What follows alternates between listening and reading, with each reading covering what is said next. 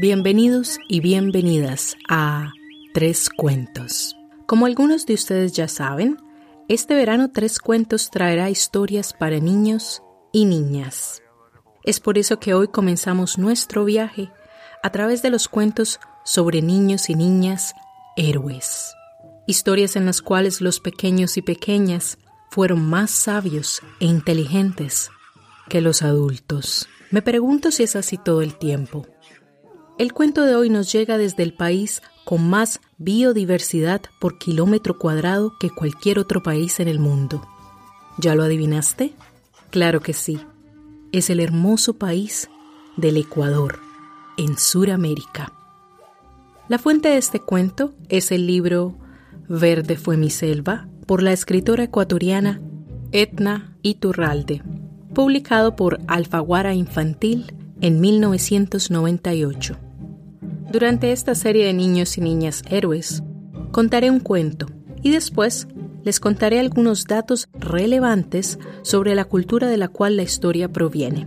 Y finalizaremos el programa con un poema o una adivinanza. Mi nombre es Carolina Quiroga Stoltz y ahora los y las invito a que presten mucha atención al siguiente cuento. Quizás te motives a ser un embajador o una embajadora de la paz.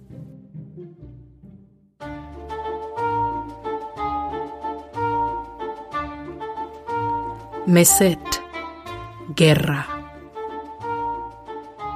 Meset, guerra, guerra, guerra, guerra, guerra. Estas fueron las palabras que la pequeña Tetsem escuchó mientras se escondía en la oscuridad. La palabra Meset fue repetida varias veces por el brujo de la tribu, quien discutía con otros hombres dentro de su cabaña.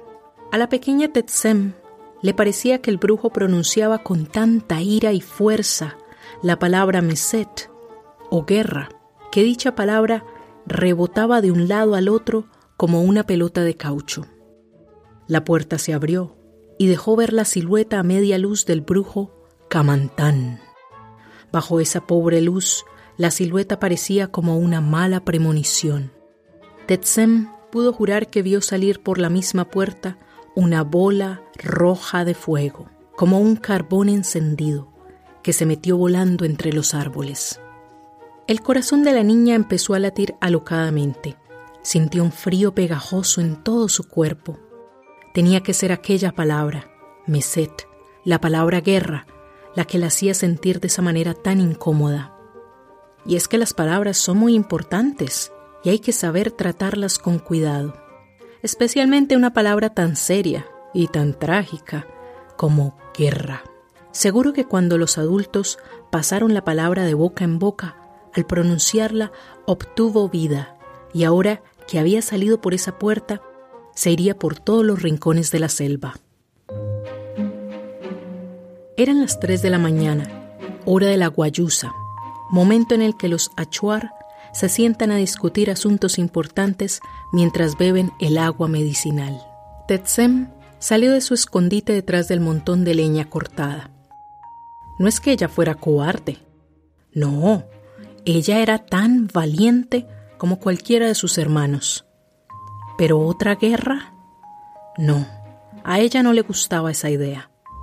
La pequeña caminó lentamente hacia el otro lado de la casa, hacia el Ekent, la parte reservada a las mujeres, donde varias de ellas ya estaban preparando el desayuno. Recién habían puesto nuevos leños en el fuego y la habitación se había llenado de humo.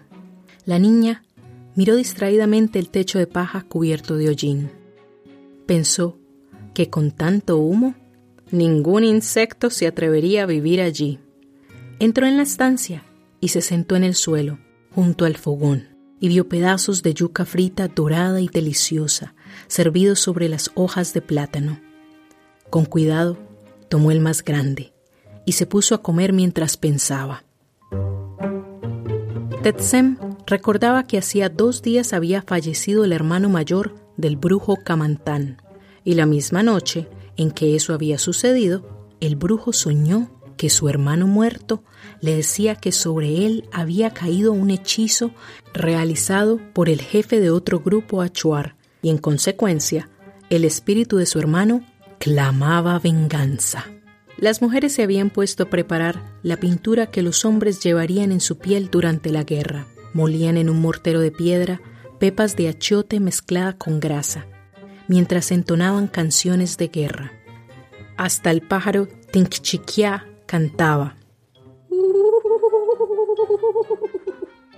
Todo tiembla, todo se oscurece. La guerra llega. Afuera, los guerreros se preparaban con sus carabinas, bodoqueras, cerbantanas, flechas y lanzas. Ese día nadie saldría de cacería y tampoco irían a trabajar. Varios comenzaron a pronunciar el discurso de los valientes. Uy, uy, uy, ay, ay, ay. Yo no conozco el miedo. En ese momento, la mamá de Tetsem se acercó con una canasta en la mano y le reprochó que no estaba haciendo nada. ¿Dónde estabas? ¿Por qué no nos estabas ayudando? La niña no dijo nada, más bien se arrimó a la pared de caña. A su lado había una rendija por la cual podía ver hacia afuera, donde estaban los hombres alistándose para empezar el cerco de la guerra.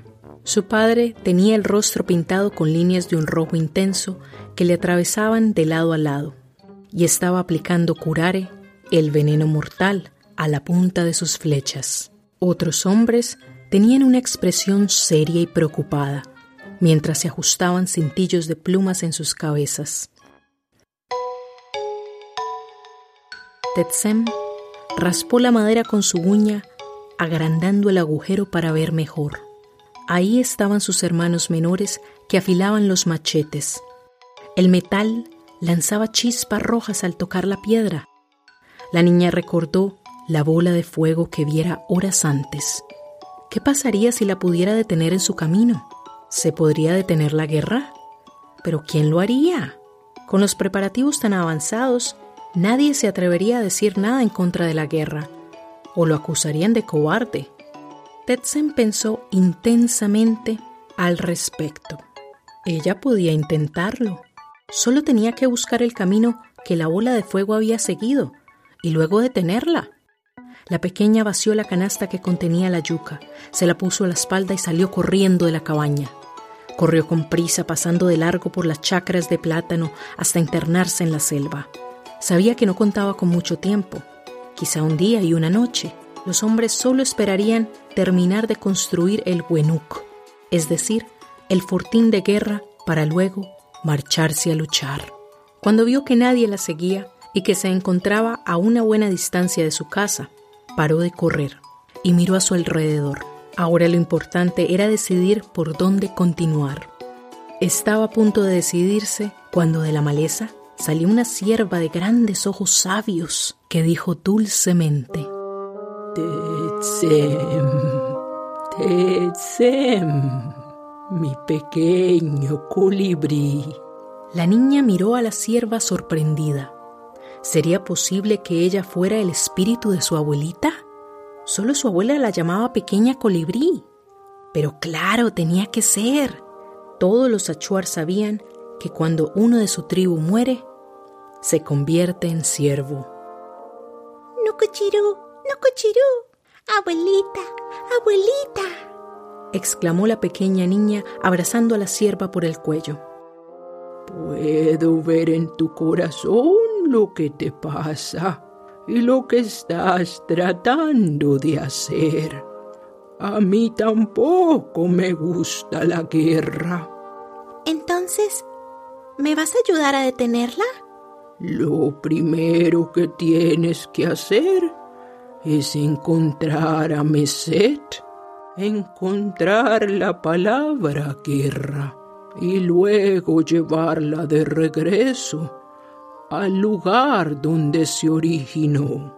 Solo ellos, los que le dieron vida a esa palabra en el momento en que la pronunciaron, solo ellos pueden destruirla.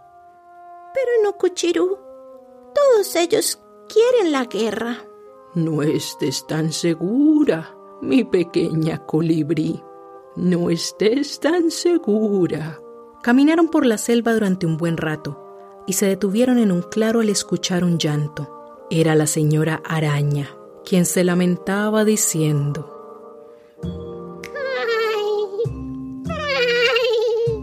Tendré que volver a empezar. Tendré que volver a empezar.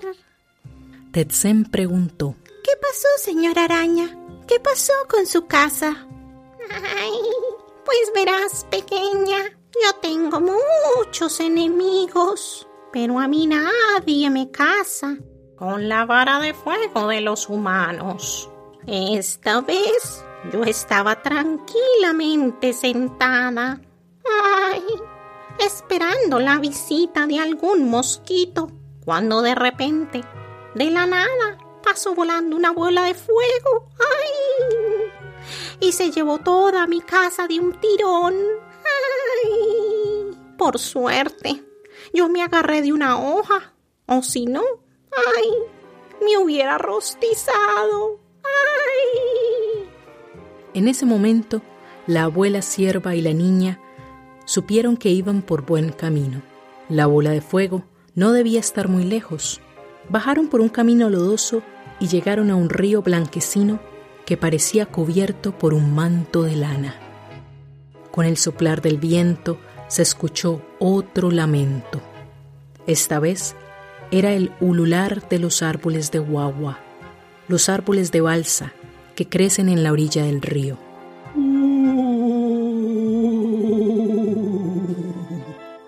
Nuestras flores.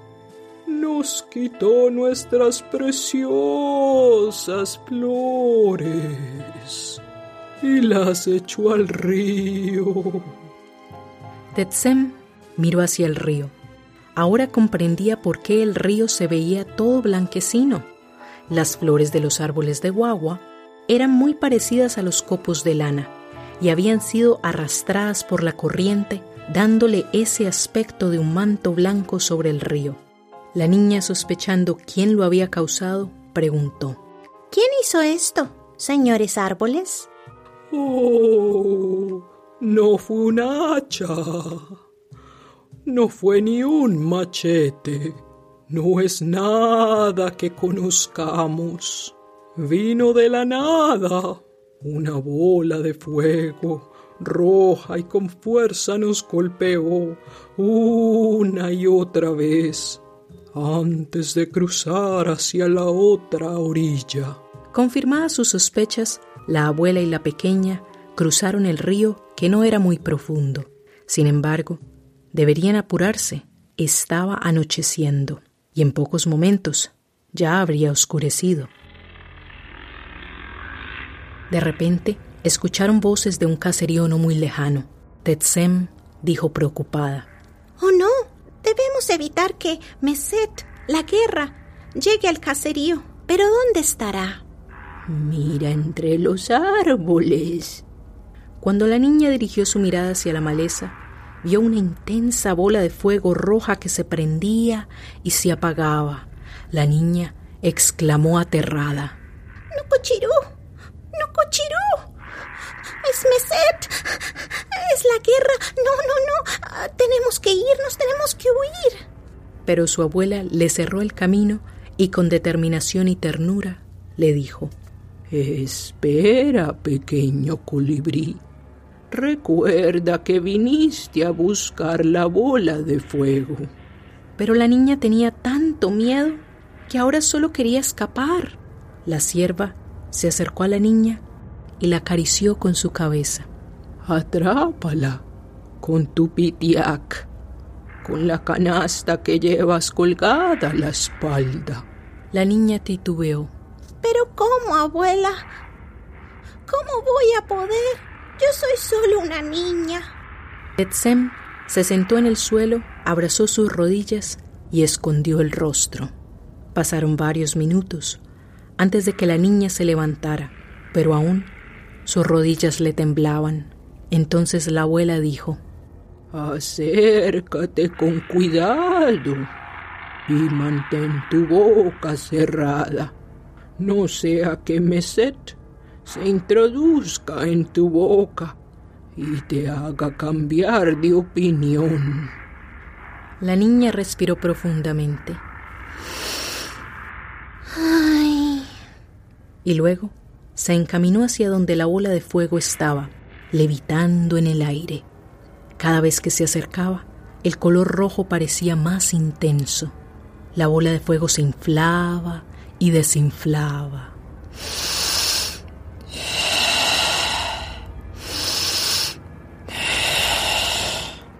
Como si estuviera tomando un respiro antes de continuar su misión de venganza. Tetsem se agachó y siguió caminando casi a gatas. Cuando estuvo suficientemente cerca, cerró con fuerza sus labios y de un salto puso su canasto sobre la bola de fuego, atrapándola. Pero la bola de fuego se movía alocadamente dentro del canasto, de un lado a otro, tratando de escapar. La niña apretó con fuerza el canasto contra su pecho. Rápido, Tetsem, sube a mi espalda. Te llevaré inmediatamente a tu casa.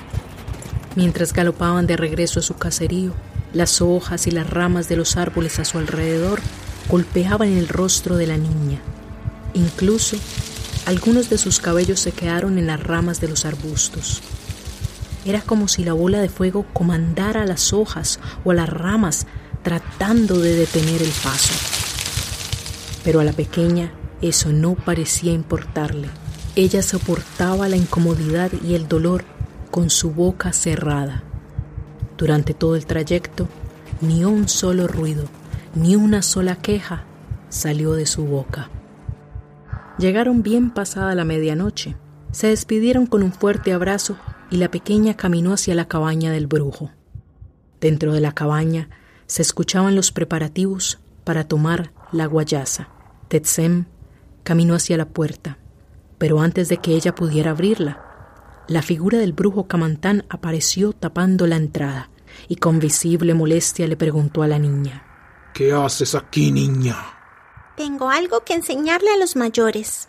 El brujo fijó la mirada en ella y dijo: Bueno, entra, pero más vale que sea algo importante.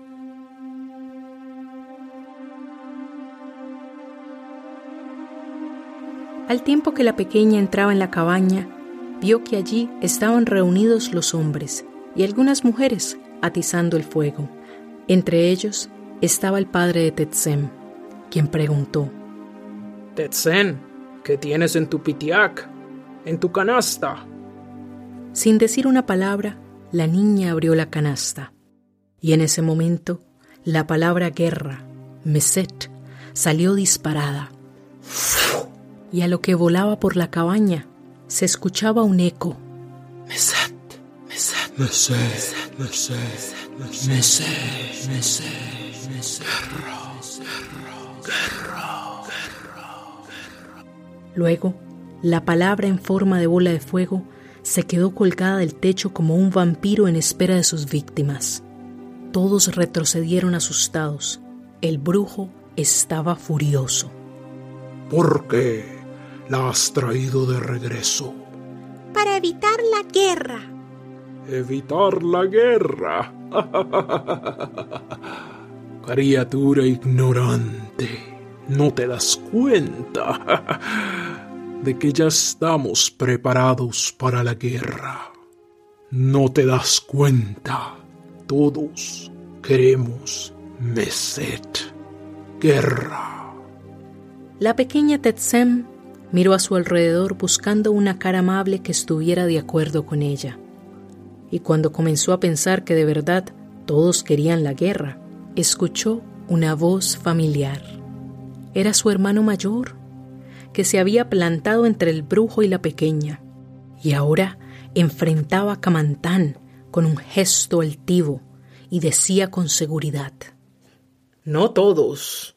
Luego, la pequeña escuchó a su madre decir: No todos. Luego, su padre dijo: No todos. Hasta sus otros hermanos dijeron: No todos. Y a ellos se unieron las voces de todas las demás personas en la cabaña, diciendo: No todos. No todos. Y mientras todas las personas dentro de la cabaña repetían: no todos, la bola roja que era aquella temida palabra guerra, Meset, perdía brillo y tamaño y se reducía y se enfriaba. Lo único que quedó de esa temida bola de fuego fue un pedazo negro y arrugado de carbón que cayó al suelo. Tetsem la recogió y la colocó en la palma de su mano. Luego la apretó haciendo un puño y salió de la cabaña. Pero antes se volteó a mirar y vio a todos los hombres y las mujeres que reían dándose palmadas en las piernas.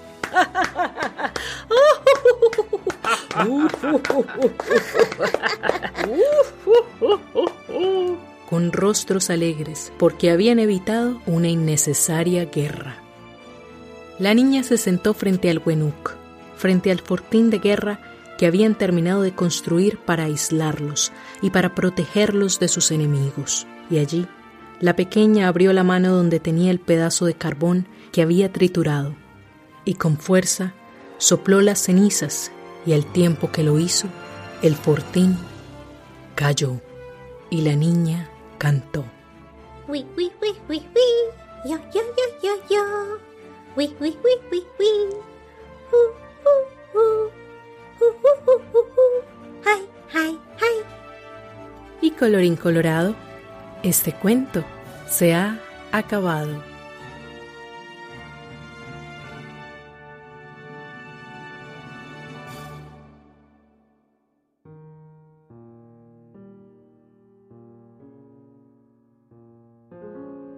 Muy bien, mis queridos oyentes, hablemos un poco sobre la cultura achuar, sobre la cual la autora ecuatoriana Edna Iturralde se inspiró para escribir esta hermosa historia.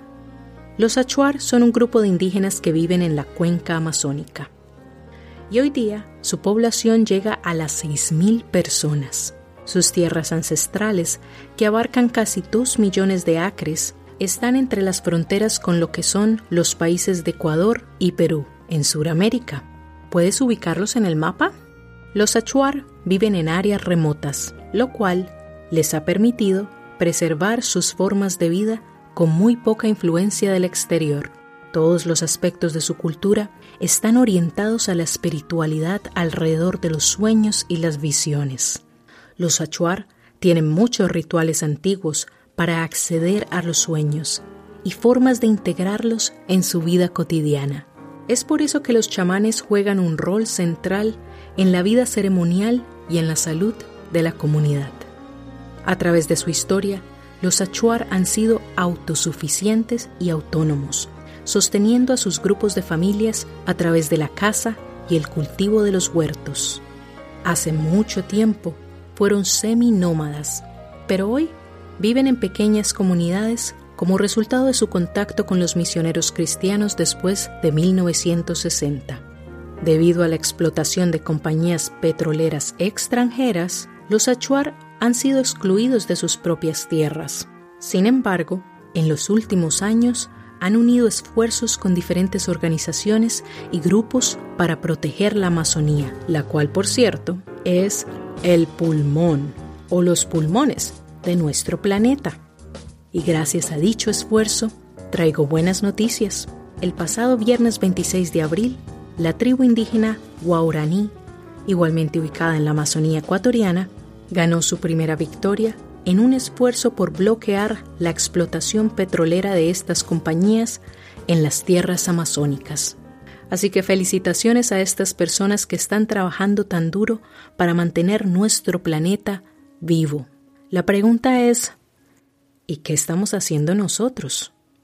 Recordemos que le vamos a dejar este planeta a aquellos que hoy son jóvenes. ¿Qué estamos haciendo los adultos para garantizar que nuestros hijos, nietos, sobrinos, sobrinas, que todos los niños y niñas disfruten de un saludable planeta? Cuéntanos más sobre tus esfuerzos Y recuerda que cada acción cuenta. Déjanos un comentario en nuestro Facebook, 3 Cuentos Podcast. Y para finalizar el programa, los dejo con una adivinanza. ¿Qué tiene piernas, pero no puede caminar? Tiene comida sobre su espalda y no se la puede comer. Otra vez, ¿qué tiene piernas, pero no puede caminar? Tiene comida sobre su espalda, pero no se la puede comer. ¿Qué será? Muy bien, mis queridos oyentes, eso es todo por hoy. 3 Cuentos les dice que la vida es más bonita si encontramos formas creativas y pacíficas para resolver nuestros conflictos. En nuestro siguiente episodio, conoceremos 2 chiquillos que se fueron detrás de una pelota brillante y uno de ellos casi se convierte en una muñeca. Hasta el siguiente cuento. Adiós, adiós. 3 Cuentos es un ejercicio de adaptación e investigación creativa. Este podcast fue producido, grabado y editado por Carolina Quiroga Stoltz. Recuerda que puedes seguir a 3 Cuentos en Facebook, iTunes, Buzzsprout, iVoox o donde sea que nos encontraste. Y visita nuestra página web www.trescuentos.com. La música y los efectos de sonido fueron descargados de la biblioteca de audio de YouTube y de freesound.org. La lista de créditos por canción y las fuentes de investigación las puedes encontrar en la transcripción. Nos escuchamos pronto. Adiós, adiós.